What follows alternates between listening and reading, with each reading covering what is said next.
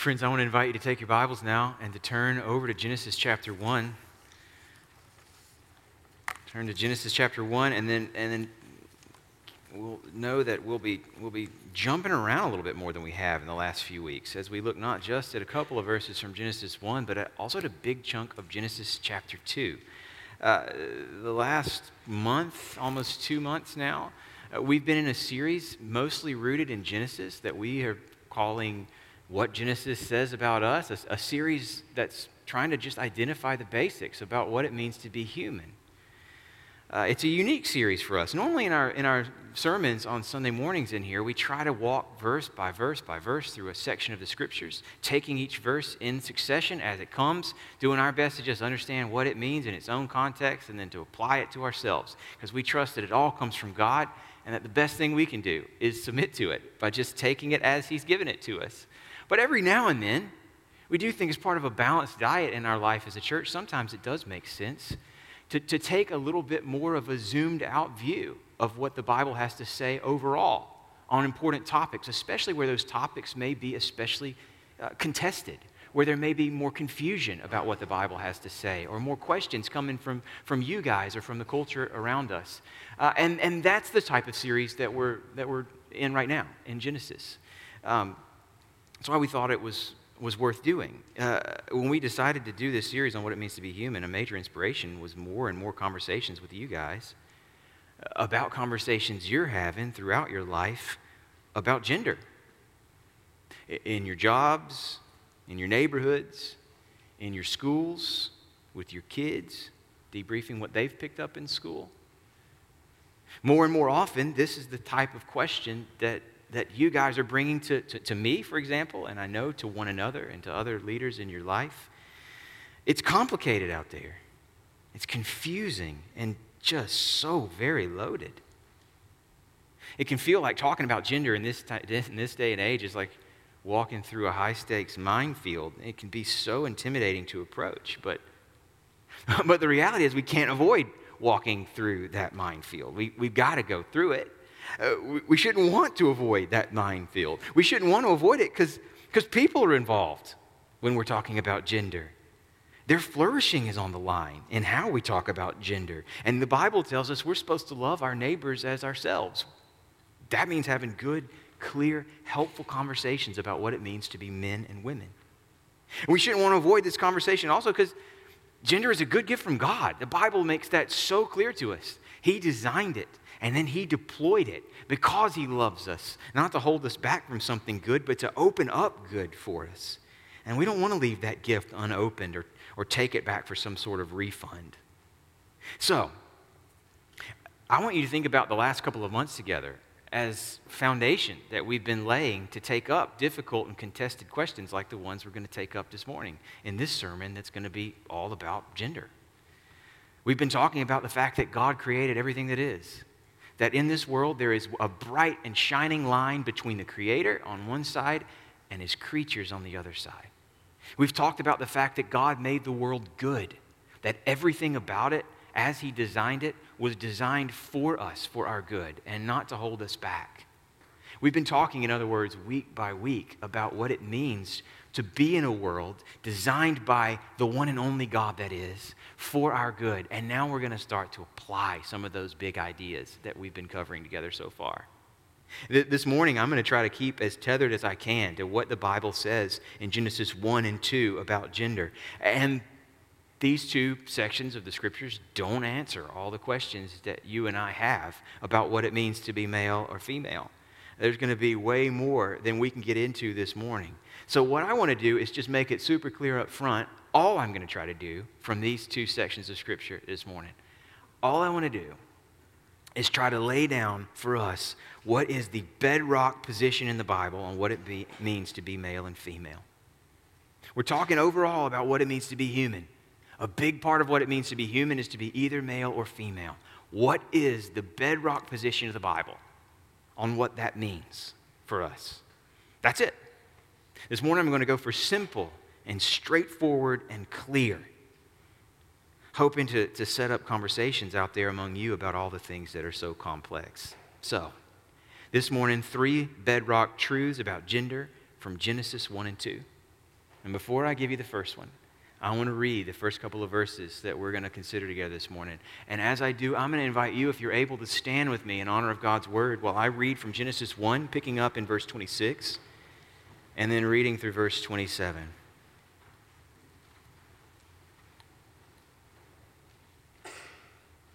Then God said, "Let us make man in our image, after our likeness. And let them have dominion over the fish of the sea, and over the birds of the heavens, and over the livestock, and over all the earth, and over every creeping thing that creeps on the earth." So, God created man in his own image. In the image of God, he created him. Male and female, he created them. This is the word of the Lord. You can be seated. 3 bedrock truths about gender. Bedrock truth number 1. God made men and women as equals. Truth number 1. God made men and women as equals. The first thing our verses teach us about gender is that God made men and women in his own image. That's verse 27. And that means, we've already talked about what it means to be in his image. That means that where it matters most,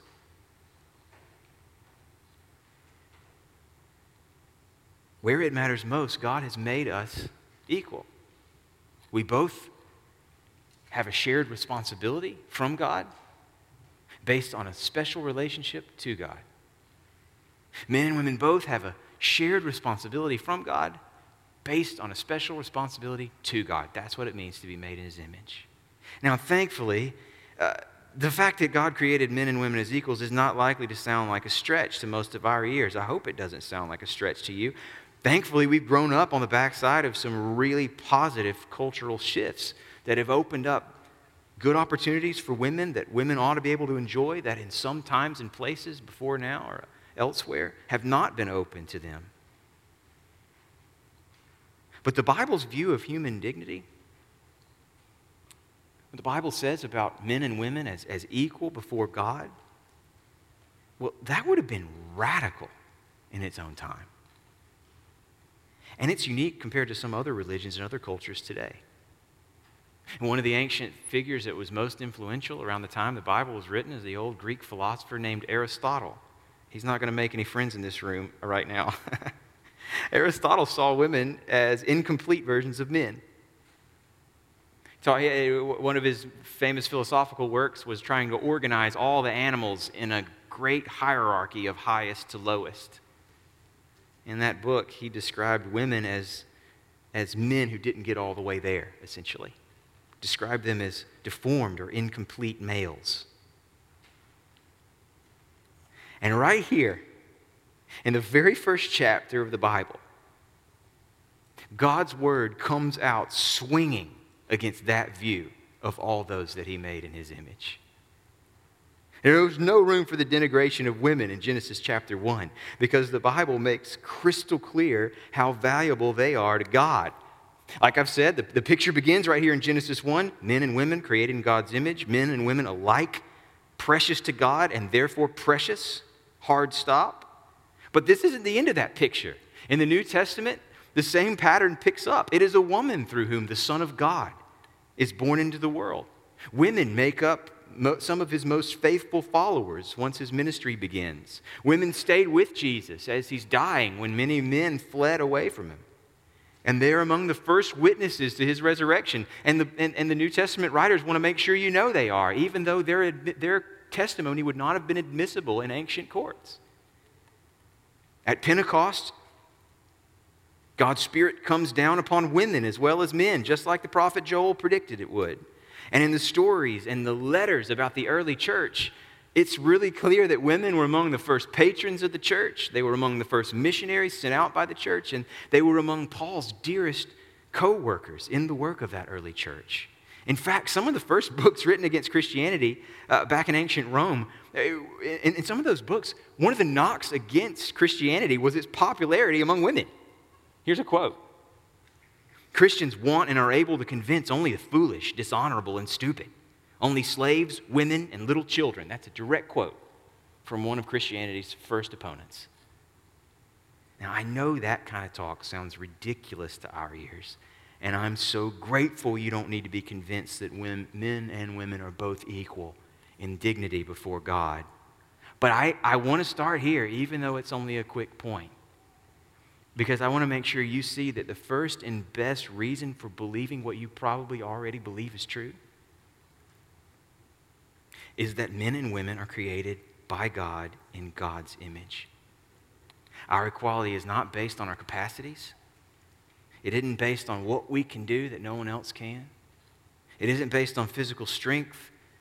It isn't based on emotional intelligence. It isn't based on any other quality that we might value. Our equality is based on what God says about us, and specifically what God says about how He created us. And this point sets up number 2.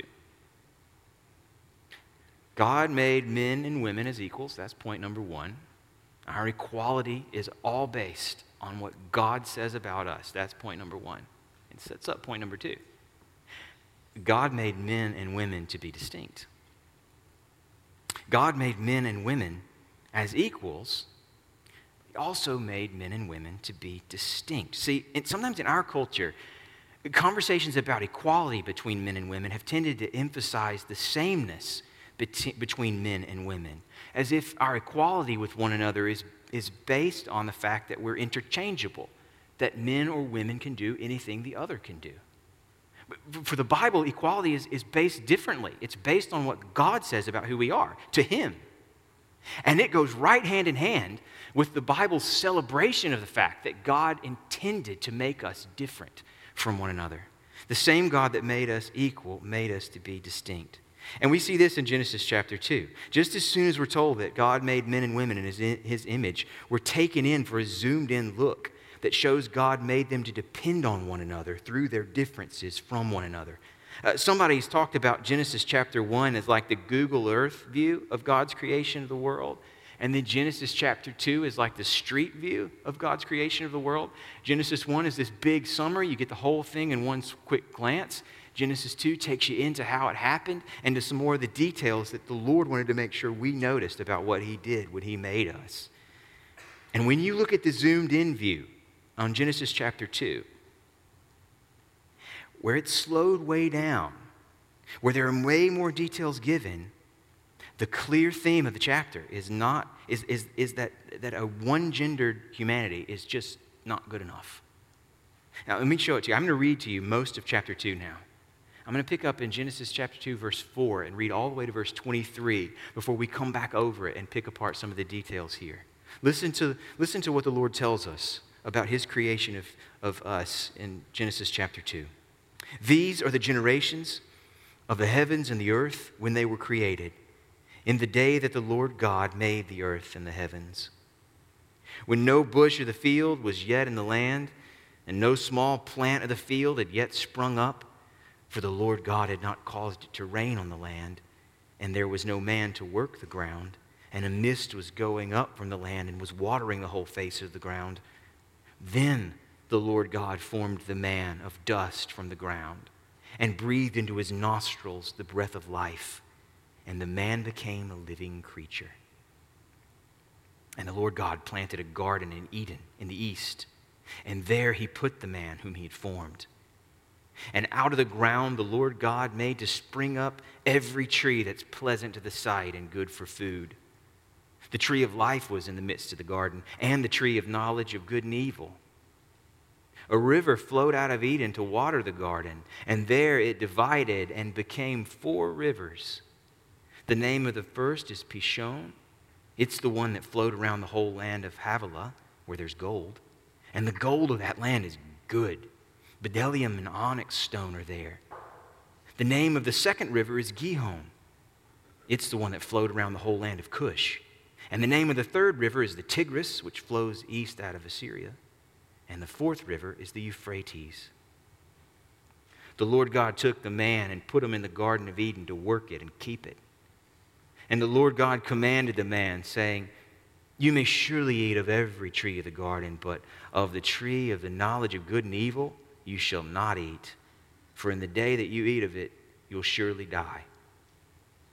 Then the Lord God said, "It is not good that the man should be alone. I will make him a helper fit for him." Now, out of the ground the Lord God had formed every beast of the field and every bird of the heavens and brought them to the man to see what he'd call them. And whatever the man called every living creature, that was its name. The man gave names to all livestock and the birds of the heavens and every beast for the field. But for Adam, there wasn't found a helper fit for him. So the Lord God caused a deep sleep to fall on the man, and while he slept, took one of his ribs and closed up its place with flesh. And the rib that the Lord God had taken from the man, he made into a woman and brought her to the man. And then the man said, "This at last is bone of my bones and flesh of my flesh. She shall be called woman, because she was taken out of man." Well, there's a lot there. Certainly a lot more than we're going to get to this morning. But friends, I think the basics of this account are clear enough. In verse 7, God creates the first man. He breathes into him the breath of life. It's a beautiful picture of God's special love for humanity. The fact that we live because it pleased him to share his life for us. There's an intimacy to how that picture plays out. Then in verse 8, the Lord prepares a special garden that he designed for him. In verse 15, he puts him in there so he can begin to take up the work God assigned to him. I mean, chapter 1, one of the main things that's said about the creation of humanity is that they were to be given a special responsibility to cultivate the world in God's name, to represent his rule here, to bring flourishing out of this good world in the way that God called them to. Now we see the man beginning to take up that work that God had given to him. Here it is in action, and everything looks great except verse 18. The Lord said, "It is not good that the man should be alone." I mean, this is a place where you ought to insert one of those screeching or like record-scratching moments in this story. Think about the statement that it was not good. All through Genesis chapter 1, as the poem is building, explaining how God created everything, do you remember how that poem unfolds? Do you remember the rhythm that carries it from beginning to end? God speaks. What he says happens. He looks at it and he sees that it's good. God said it was done, it was good. God said it was done, it was good. It was good, it was good. Building up like this wave ready to crash on the shore. And it crashes at the moment that God creates man and woman in his own image and sees that it's very good. That's what we're ready to see. And now, for the first time in the way Genesis unfolds creation to us, we are told that something is not good in this world that God made. We're meant to notice this. We're meant to pay attention and understand what's going on here and what's God going to do about it. I think the best way to see what's going on here is that the man by himself is incomplete. It's not that he was bad in himself. He's just incomplete by himself. The whole story of chapter 2 is told to highlight that for us. From this point, from verse 18, God calls creature after creature to Adam to inspect them. And one by one, he does inspect them and names them. But it's just clear they're not the right counterpart. They don't fit him. This story plays out the way it does because God is showing Adam, and through this story, showing us what's missing so that he can unveil a perfectly designed counterpart. This story is told to make us stand up and take notice that both genders God has made are absolutely essential. The phrase that's used here to describe this person that's now necessary is a helper fit for him. Let me explain these terms. I know they might sound loaded at first pass. Sometimes that word helper can come off as demeaning because of the way we use the word. It can sound like a word that, a mom might use for a little 2-year-old who's trying to help fold the towels or stir the eggs. Mama's little helper. But that's not what this word means. It doesn't mean servant or apprentice or ride along. In fact, This word helper that's used here is most often used for God, his help of Israel in Israel's time of need. It's used for God when Israel runs up into Israel's limits, is facing something Israel's not equipped to handle on her own, and cries out for help beyond her limits to someone from the outside. The Lord met Israel at her limits as a helper who wasn't limited in the way that she was, with a strength and a skill and resources that Israel didn't already have. When you hear helper, think helper as someone who's not limited in the same ways as the person who's needing help. And the phrase fit for him, that's the way it's translated here, fits perfectly into this same general picture. It means something like complementary but different. That's the word behind it. A perfect mix of like him and not like him in a way that nothing else was. The reason that they fit together is that each of them has something that the other is missing, kind of like two pieces in a puzzle. That's the best analogy that I've seen for it, for what's behind this word. There has to be enough similarity or the two pieces couldn't possibly fit together. But the two pieces have to be missing and supplying something in a perfect match, and that's what they do. That's what Adam recognizes when he first lays eyes on Eve. Bone of my bone, flesh of my flesh, a perfect fit by God's design. Friends, if Genesis 1 is given to us to highlight how men and women are the same, that they are equals in God's eyes because they both carry God's image, Genesis 2 highlights that men and women are different. And they're going to fill out what God created them to do side by side, but in unique ways. That's the whole point of the way this story is told. And I realize that point takes us into some, shall we say, loaded territory. The risk of stereotypes in talking about what's different between men and women is not a hypothetical risk. And whatever differences are out there, they're not universal. They're not applied to every person in the same way. I mean, I know lots of guys who can't fix cars. You're looking at one. And I know lots of women who are relatively safe drivers. The stereotypes just don't always apply. Seriously, assumptions about men and women and what they're like and what they should and shouldn't do can be harmful in a host of ways. And we know that because they have been. It's not a hypothetical scenario. So the question really is, how do we move forward in thinking about the differences between men and women carefully in a way that honors how God has made us and doesn't add to what He's said to us? I think clearly there's a lot more going on here than what we can unpack completely today, but I want to at least give you two guardrails. As we talk about and look for and then celebrate the differences between men and women, we want to be careful on one side to remember we have no right to go further than the Bible goes in what we say about the ways men and women are different. We cannot say more than the Bible does. That's on one side. And we cannot say less than the Bible does. That's on the other side. Where God has spoken to us, we owe it to Him and to one another to accept what He said and to celebrate it and embrace it, not push back on it. So on the one hand, we can't go further than where the Bible goes and what we say about the ways men and women are different. And I think it's really important to notice that the Bible doesn't actually say that much about how men and women are different from one another. There's not a list anywhere that spells out those differences.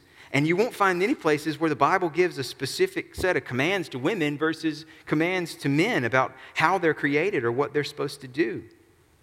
I mean, the Sermon on the Mount, one of the most wonderful descriptions of what it looks like to live in obedience and faithfulness to God, doesn't have a men and women section. It tells us, in fact, that everybody should be poor in spirit. Everybody should be merciful. Everybody should be peacemaking, and on and on. When Jesus warns in the Sermon on the Mount against lust, He gives that warning to men and to women. When He warns against anxiety, He gives that warning to men and to women. He gives these warnings to all of us because He knows all of us are susceptible. When Paul talks about the fruit of the Spirit, the work that God does in us to renew us and bring out His beauty in our lives, He doesn't give a list of fruits that women will have and a list of fruits that men will have. He just describes everyone as a theater for God's work in their lives to bring out love and joy and peace and patience and kindness, gentleness, goodness, and self-control. We need to be careful that we don't go further than what the Bible does in establishing differences between men and women. Because the Bible isn't interested in that kind of comprehensive list. That's one side. On the other side, we shouldn't say less than the Bible does either. I mean, in this text, in Genesis chapter 2, the whole point is that our differences from one another should be celebrated as gifts, not overlooked or overcome. We have to be careful, I think, not to allow the fact that stereotypes have done damage to keep us from acknowledging the wisdom and beauty in how God designed humanity together to work as male and female. This text, Genesis 1 and 2, especially chapter 2, shows us that God meant for us to be interdependent and not interchangeable. Interdependent, but not interchangeable. And that's a beautiful part of his design. Other texts take this further. They show us different responsibilities that are given to men and women in specific relationships, like in the home and in the church. And if God did that on purpose, if he set up specific responsibilities for specific relationships, and if he called that good, we ought to expect to see differences between us, even if they're not written in stone or even if they're not showing up in the same ways in every single one of us. It's striking to me, for instance, some reading that I was doing earlier this week, it's striking to me that we do see common differences playing out between men and women, and that those, I saw a study this week showing that the differences, common differences between men and women in personality, for example, tend to be more pronounced in places with more gender equality, in countries that have more freedom to express yourself in the ways that you want to. The differences between men and women show up even more there, where you're free to follow your own path and express yourself. That just fits perfectly with what we see the Lord telling us in his word here in Genesis. He's telling us that we are equal, men and women, made in God's image, yes. But that equality doesn't mean sameness. And thank God that it doesn't. Our calling out of these verses is at the very least, at a baseline, to look for our differences between us and to celebrate them. To not be ashamed of them, to not be embarrassed of them, to not try to overcome them, but to celebrate them. And to look for those differences, especially where it affects us most directly, in our own friendships, in our own families, in our own congregation, where we see one another at work. Look for the ways God has equipped us differently and praise him for those and celebrate them in one another. It honors God, and it's good for us when we do that. Now, these first 2 points, that God made men and women as equals and that God made men and women as distinct, I think these summarize the main thrust of the passage that we've looked at together so far. This is the main teaching of the Bible on what it means to be male and female. But taken together, these texts we've been looking at also make a really clear statement about one of the most contentious topics in our culture today. Let me quickly tell you what I think that statement is. And then I want to spend the rest of our time this morning walking you through how we should respond to what the Bible says in the midst of deep cultural confusion about what it means to be male and female. Here's the clear statement, and it's point number 3 for this morning. God made men and women on purpose. God made men and women on purpose. By his intentional design, gender is binary. There are men and there are women, not fluid. Our biological sex is fixed by God and given to us as a gift. It's not a spectrum on which we find ourselves. It's right there in Genesis 1:27. He created them, male and female. And I think what the Bible teaches about male and female is a lot more clear than how to relate what the Bible says about gender to the world we're living in now and what it looks like to live faithfully within it. I mean, friends, you don't need me to tell you that understanding that comes from Genesis about what it means to be male and female is hotly contested at every level of our culture right now. It's playing out in everywhere from Supreme Court cases to school board policies to university campuses and pretty much every level of American popular culture. The ground is shifting under our feet. It's shifting all around us, and it's shifting fast. And I know you don't need me to tell you all that because I'm having conversations with so many of you about these things. Thankfully, we're talking about it. I appreciate that fact. And I know you've got questions both about what to think and about how to respond. So what I want to do with the last few minutes here is say a couple of things about the transgender conversation overall and then take up 3 questions that you're asking that I've heard specifically from you guys and try to answer them from the text we've considered this morning.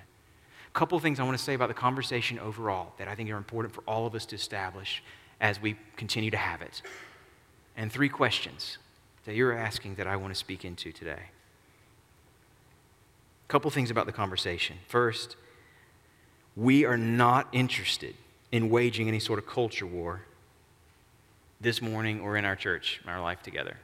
Culture war is not our priority. Our interest as Christians is faithfulness to God and the flourishing of our neighbors. That's it. And as Christians, we believe that those 2 things go hand in hand. That faithfulness to God leads to the flourishing of our neighbors. That we can't thrive in God's good world if we don't acknowledge God's good ways. Now, it's important for those of us who are Christians to know also that when we're responding to this shift on transgender issues, we're responding both to ideology and to people. That's the other thing I want to say about this conversation. Sometimes we're talking about ideas, about what it means to be human. It's important to do that work in one particular way.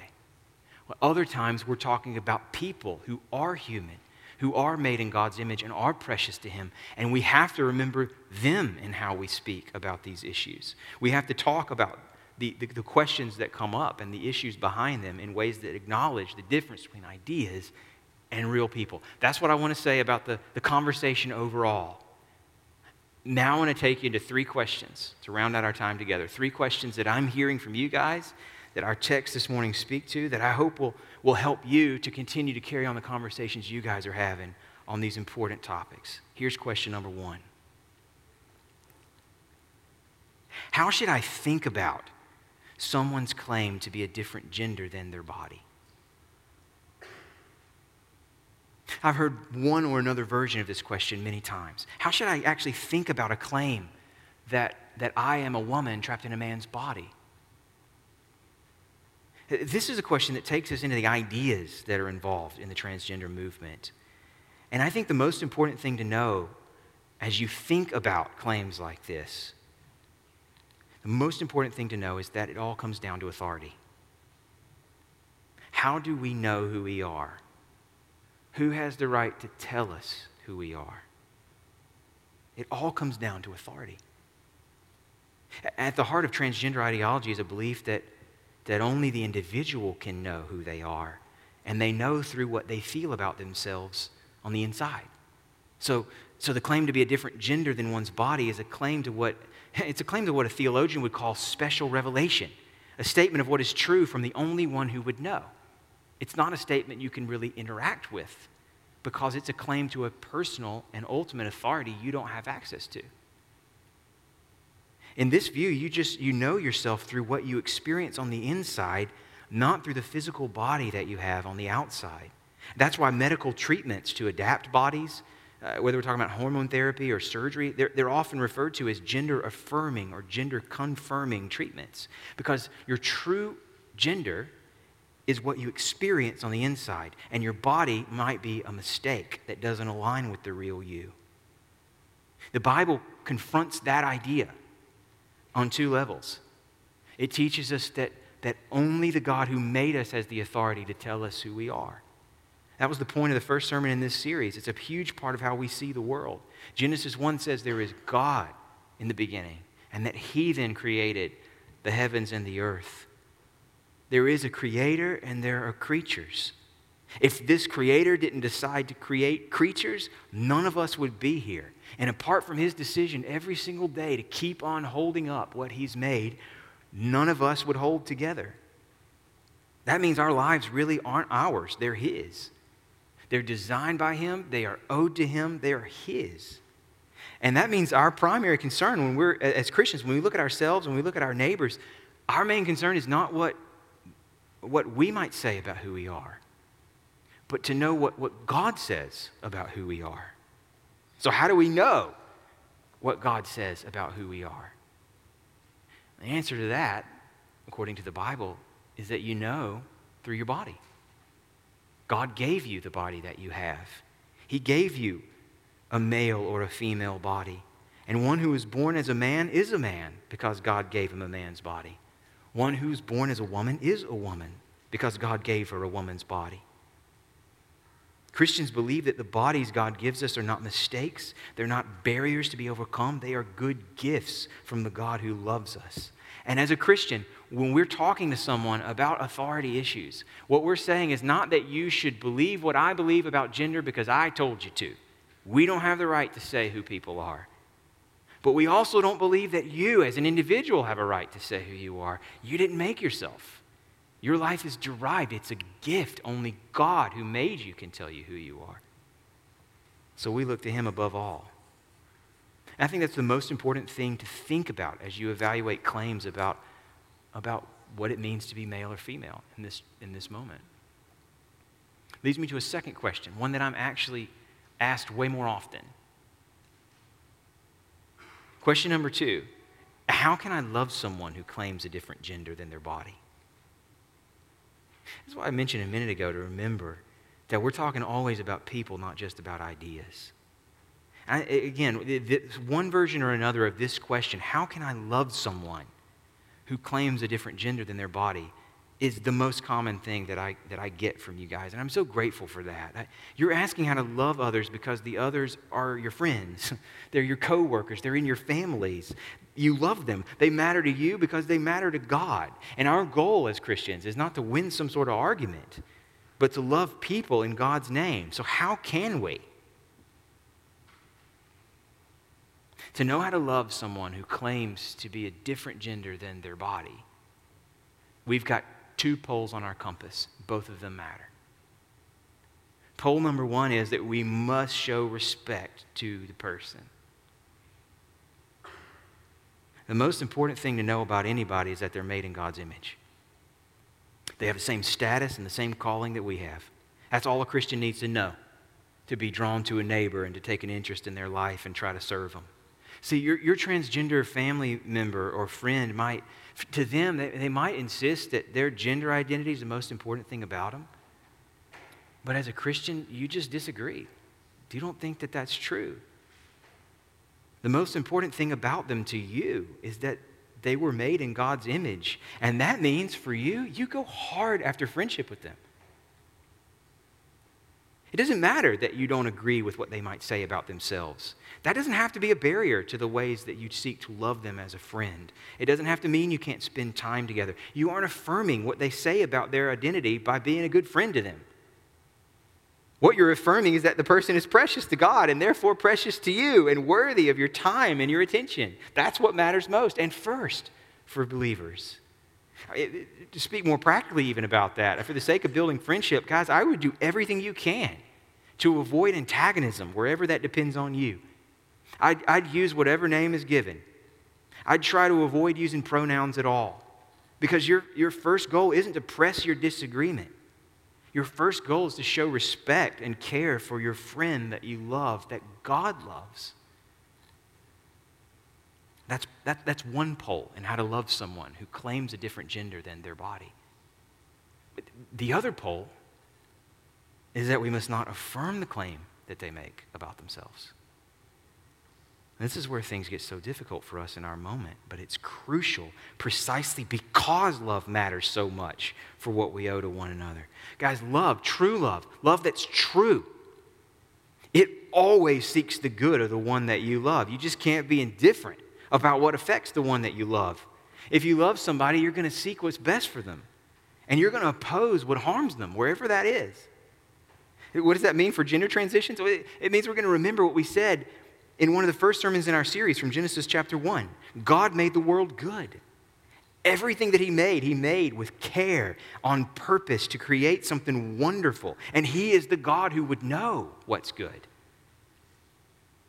He created the world not for his amusement and not to meet his needs, but purely from love. And it's his love that made him make us in the way that he did. And if we believe that the world is good as God made it, that means we believe that our bodies are not accidents. And they're not mistakes to correct, but they're good gifts to receive with gratitude from him. That means we believe no one can flourish outside the boundaries God has set for us. there won't be any freedom out there. There won't be any lasting joy out there. There won't be any contentment in gender transition. It'll only bring a heavier burden to carry. If we want to respond in love, we'll have to hold that line. For those of you who practice medicine, it'll mean you won't be able to provide treatment that you believe will cause harm to your patient. That's going to take you further and further away from the standards that are guiding your practices overall. In education, you're not going to be able to teach what you don't believe to be true, what you believe will only harm those that you're responsible to teach. And for all of us, perhaps the biggest cost in holding this line is that we may feel like we're being mean, unkind, or unloving, maybe even heaping shame on somebody who's already hurting. But friends, you need to know that just the opposite is true. If you love somebody, you want what's best for them. And there is nothing better in all this world than the God who made it. Than the God who calls us to live with Him in obedience and trust. You can't love someone without taking them to Him. And that means we can't affirm what anyone says about themselves where it doesn't line up with what God has said about them. And that leads me to the last question, the end of our time together this morning. Last question is, what should I do if I don't feel at home in my body? If it feels like my body doesn't match how I see myself? Maybe you are feeling like that this morning. I know those feelings are real. That's not hypothetical. There are many people who are confused and disoriented, pained, sometimes just weighed down by shame over all of it. And if that's you this morning, then the most important thing for you to hear, and my most direct counsel to you, is to trust the Lord who made you. The Lord who gave you your body as a gift. I know it's confusing out there. I know there's so many voices saying that only you can know who you really are. I know that at the same time, a lot of those voices are telling you exactly how to find out who you are. And meanwhile, on the inside, you might just be tied up in knots, conflicted, not sure who you are or where to turn for some answers. Friend, all of us, to some extent, are confused on the inside. It is stormy in there and not easy to sift through what we think and feel. We're mysteries to ourselves. And with all that inner conflict, the pressure to know who you are, that's suffocating and exhausting. And if you stay on the inside, it'll be never ending. You won't find relief in there. But the Bible offers you a different way out of that confusion. A clear, direct way to know who you are. You know who you are through the body God gave you, whatever you might feel on the inside. Maybe you're wondering, how can I trust what God gave me is good for me? Let's say I give you that point and that this body came from Him and that He wanted it. He wanted for me to have it. How do I know it's good, His ways? It certainly doesn't feel good.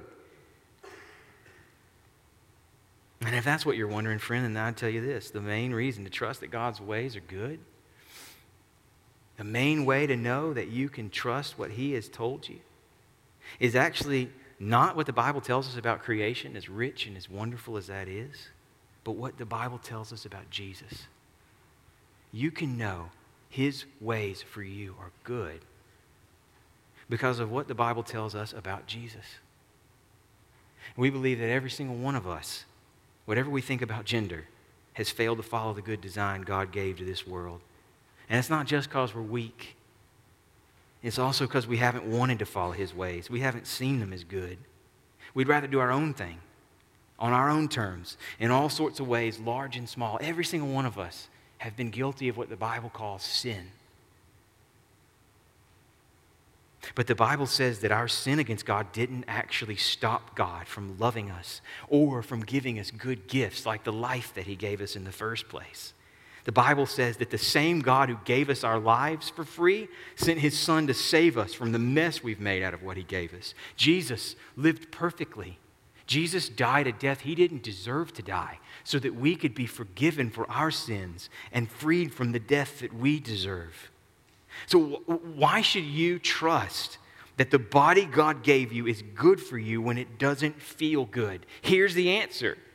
You can trust it because the God who didn't spare his own son is not a God who's out to ruin your life.